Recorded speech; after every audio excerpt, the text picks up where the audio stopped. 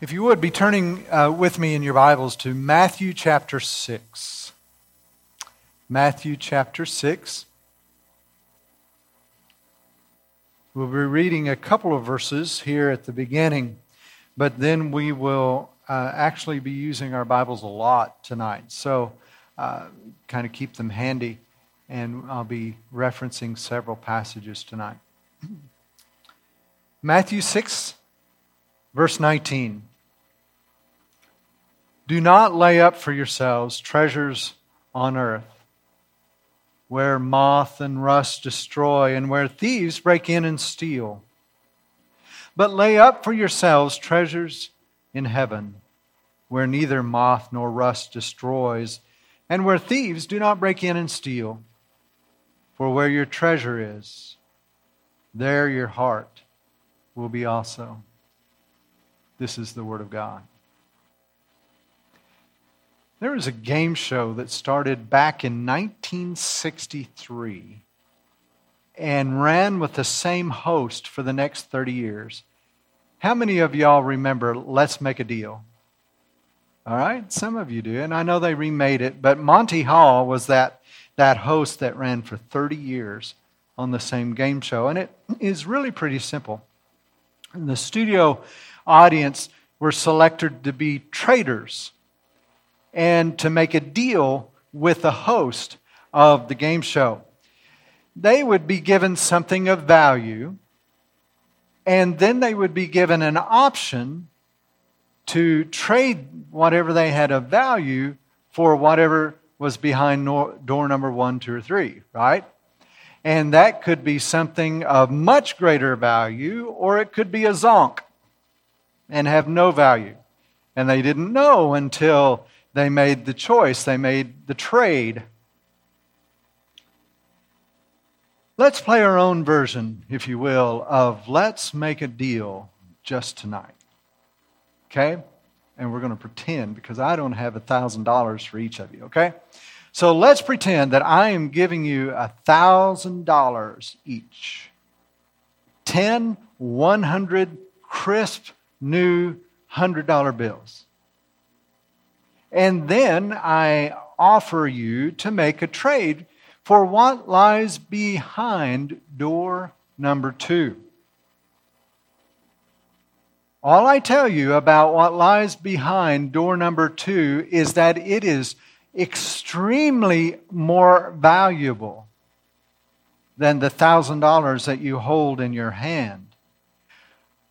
In fact, it will be worth $1 million and more as the years continue. But the one caveat is that you have to wait 5 years before opening that door. What trade do you make?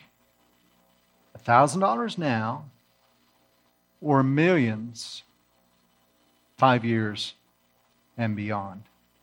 In a very simplistic way, this is what God offers to us in terms of treasure. We can lay up our treasure in this world. I mean, we can gather and hoard our riches and perhaps have lots of treasure, but it will never be safe, and it will always be temporary. And it will never, ever bring the happiness that we so long for from it. Or you can lay up treasure in the next world, the treasure beyond. It will be far more valuable, it will be permanent, and it will indeed bring about the happiness and the joy and the fulfillment, that soul satisfaction that each of us long to have. But it's your choice. It's your choice. Lay up the treasure in this world or in the one to come. You see, in the last few weeks, we've been talking about money and possessions. Now, last week, we talked about the stranglehold that so often money can have on our hearts and our souls. that it can just wring the life out of us if we are longing and seeking for that money to bring about the fulfillment and the happiness and the joy that we so long for.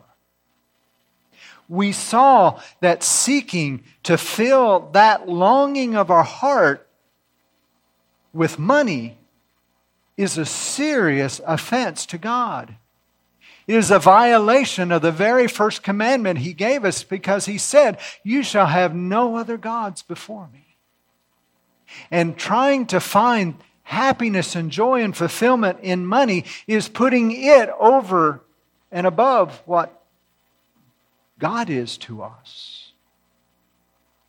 When we try to make money do for us what only God can do for us, we've become idolaters. So tonight, I want to share with you one way we can fight that stranglehold. And Lord willing, next week we'll look at a second way. But how we can fight against our inclination to use money in a way that it was never designed to be used. When we invest our treasure in heaven, our heart will follow after. We invest our treasure in heaven, our heart then follows after. So there's benefit for us now, but there's also benefit for us for all of eternity, because I want to suggest to you that how you deal with your money and possessions now has eternal consequences. Where your treasure is, your heart will be also. I want to look at it in three ways. What does the Bible teach about judgment? What does the Bible teach about rewards? And then what are the implications regarding money and possessions? So to start off with, what does the Bible teach us about judgment in that day? Hebrews 9:27 says, "Just as it is appointed for a man to die once, after that comes judgment." In that final day, all men and women, children who have ever lived will stand before God. Listen as I read Revelation 20. Then I saw, verse 11, "Then I saw a great white throne and Him who was seated on it. From His presence, earth and sky fled away, and no place was found for them.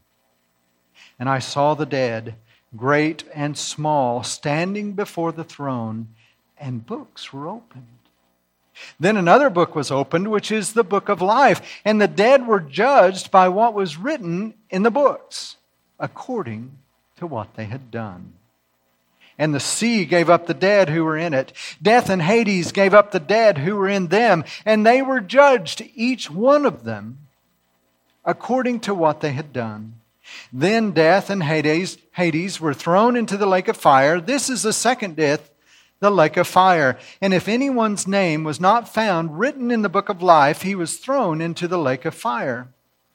For those who are not rightly related to the Lord Jesus Christ in that day, they must go to destruction.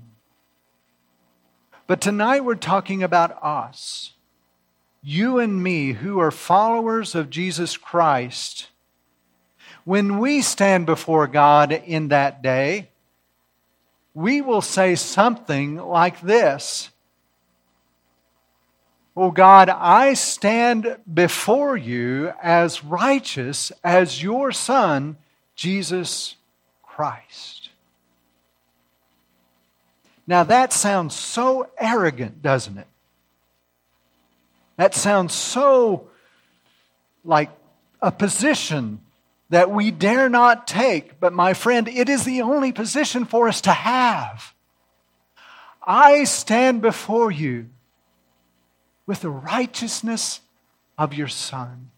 You see what happens when we come to Jesus. There is a double imputation. Our sin is placed upon the shoulders of Jesus Christ, and He pays our guilt and our penalty that our sin deserves.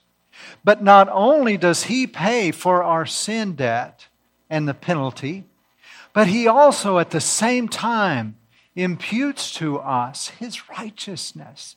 And so when we stand before God on that day, I will bear the righteousness of my Savior. I will stand before Him in His righteousness. Praise be to God. My friends, we will never be judged regarding our sin and the guilt we once bore. Now that bears repeating for what I'm going to say in a moment. Listen carefully. We will never be judged according to our sin and the guilt we once bore. Ever. But the Bible does teach us that there will be a judgment for believers. An assessment, if you will, an evaluation in light of what we've done with what He has given to us.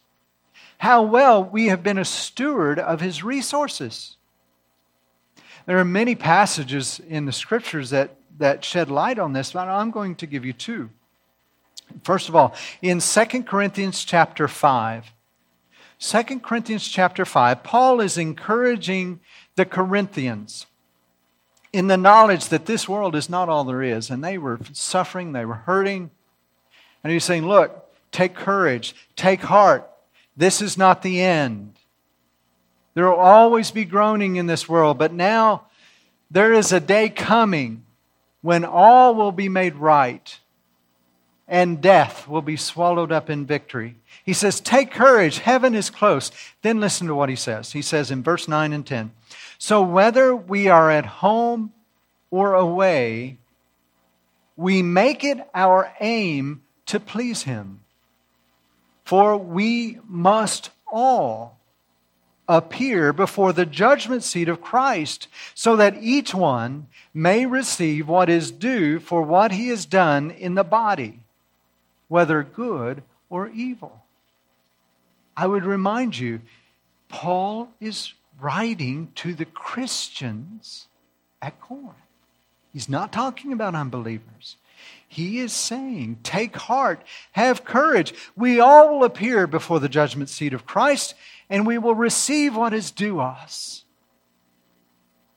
In Romans chapter 14, again, in a discussion with the church, or to the church, and he's telling the church about how to get along, because you see, there were people that honestly didn't agree with one another. Can you imagine in the church? In Romans 14, he talks about stronger and weaker brothers, and he says that you're not always going to agree. He basically says, cut each other a little bit of slack, because you probably don't know as much as you think you know. Join arm in arm, go together, and let God do the judging. Practice a little humility. Now, that's Steve's translation, right? But then in verse 10, this is what he says. Why do you pass judgment on your brother? Or why do you despise your brother? For we will all stand before the judgment seat of God. For it is written, as I live, says the Lord, every knee shall bow to me, and every tongue shall confess to the Lord. So then each of us will give an account of himself to God. Now let me remind you, again, we are not talking about earning heaven by our works.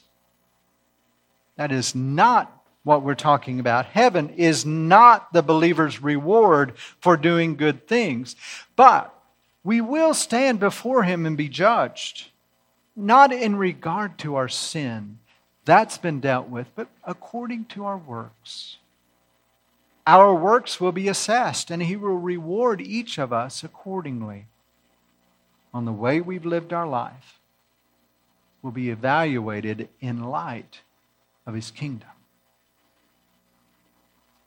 So what does the Bible say about judgment? Secondly, what does the Bible teach us about rewards?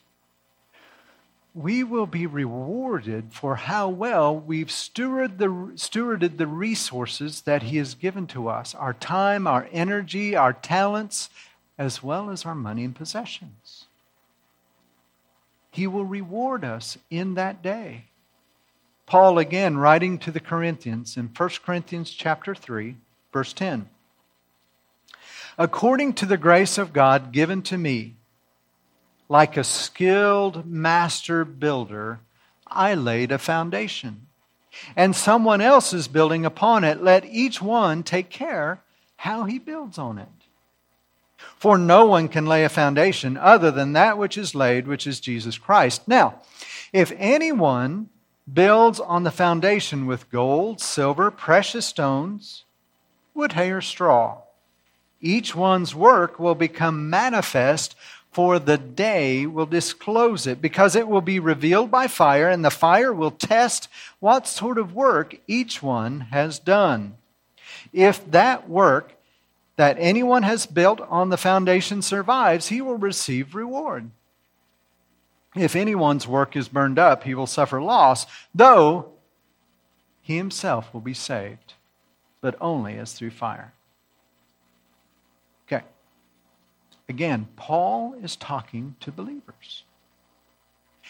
He tells us the foundation is already laid. That's Jesus Christ. The gospel, grace and mercy, all this is already laid. Now, what do you build on it? If we build on this foundation, this sure foundation, applying our efforts and the uses of our time and talents and energy, if we build for the kingdom good, we are using materials like gold and silver and precious stones, things that will last. But if our efforts are not used to advance the kingdom, our energies are used for selfish reasons, not to advance His will, they are like wood, hay, and stubble, and they will be burned away. We'll still be saved. Nothing changes that. But we forfeit reward that we would have otherwise received.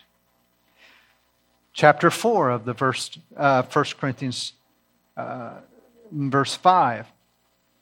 It says, "Therefore do not pronounce judgment before the time, before the Lord comes, who will bring to light the things now hidden in darkness, and will disclose the purposes of the heart. Then each one will receive his commendation from God." So it's not only what we do, not only our actions or how we work, we will even be rewarded on our intent and what is going on in our minds. We might be able to fool everyone else and play the good Christian, play church games, but God knows and He sees. And we will be rewarded by how we have longed for His coming, how we have sought to advance His kingdom in our minds and hearts. Again, Revelation chapter 14 and verse 13. "And I heard a voice from heaven saying, 'Write this, blessed are the dead who die in the Lord from now on. Blessed indeed, says the Spirit, that they may rest from their labors, for their deeds follow them.'" Did you hear what He says?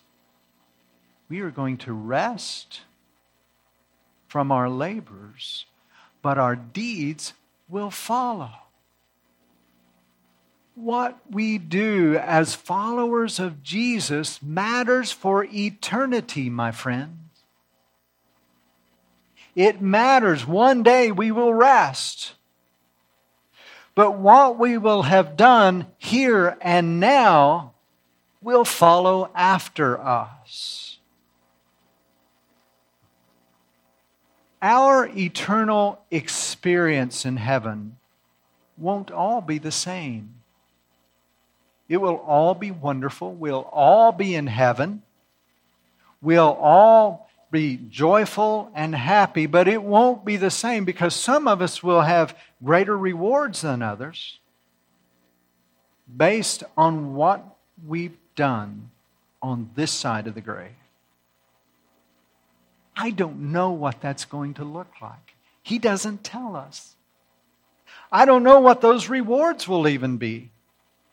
I have an idea. I believe, and because others have believed it before me, okay, Jonathan Edwards, John Bunyan are two that believe this, and I'll just follow in their steps. I think with greater reward comes a greater capacity for happiness and joy. That's our reward. Some people will have a little cup, and it will be filled with happiness and joy in heaven. Some of us will have 55-gallon drums, and again, we will be filled with happiness and joy. John Bunyan wrote about this from the Bedford jail. 1665, he was put there because he preached without a license. And I'm going to paraphrase because he wrote the way they talked in 1665, okay? But he wrote this in a sermon. He says, "He that does the most for God in this world will enjoy Him the most in the world to come. Because by doing and acting, the heart and every faculty of the soul is enlarged and has greater capacity, and more room is made for the glory of God. Every vessel of glory will be full in that day, but everyone will not have the same capacity. He that is closest to God and actions show up is the one who will best be able to enjoy Him in the kingdom of heaven." And so basically, what I'm saying and standing in the shadow of those who've gone before me, our greatest role here on this earth is to expand our capacity to know Him, to find the joy in Him, and to glorify Him, to expand that cup, if you will, until we will be rewarded and our cups will be full of Jesus and His glory.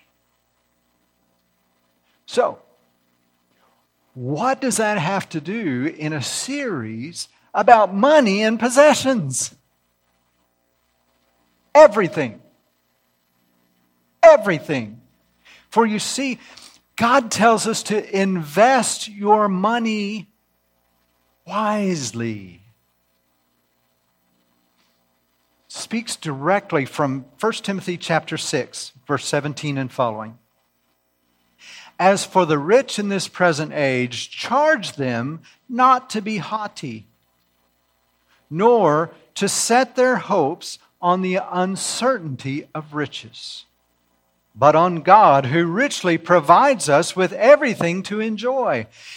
They are to do good, to be rich in good works, to be generous and ready to share, thus storing up treasure for themselves as a good foundation for the future, so that they may take hold of that which is truly life." So what does this all have to do with our money and possessions? The means by which we store up treasure in heaven, by not setting our hope on earthly treasures, because it's going to be taken away in a moment. You don't see hearses followed by a U-Haul trailer. You're not going to take it with you. It's going to go away. But set your hope in God, for He provides all that we need, and what He gives will never be taken away. The treasure that goes on before us. What does it have to do with money and possessions? Do good with your money right now. Do good with it.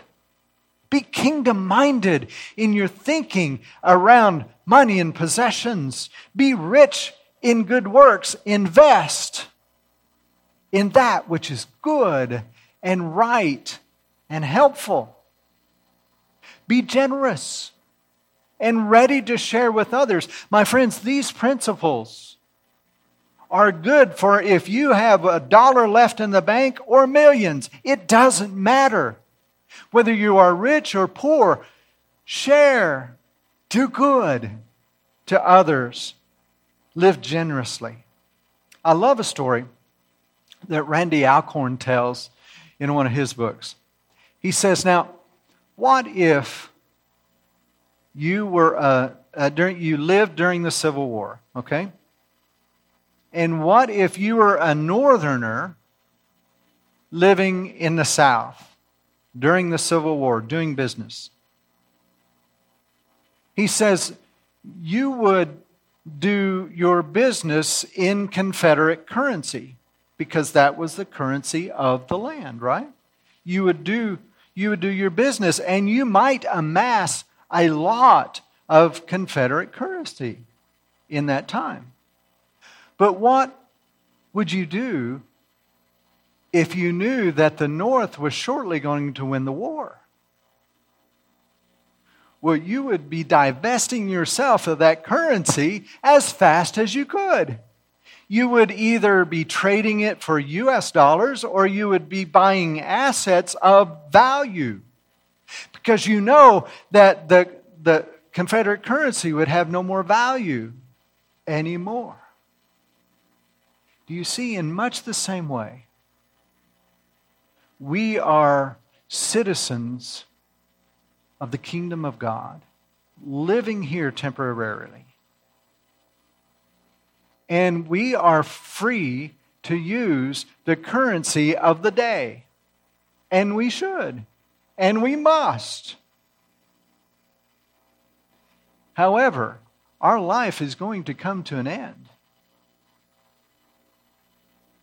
Some of us before others, perhaps.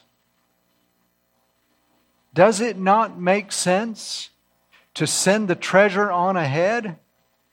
On treasure and money that will never pass away? Treasure that will never pass away? That is permanent?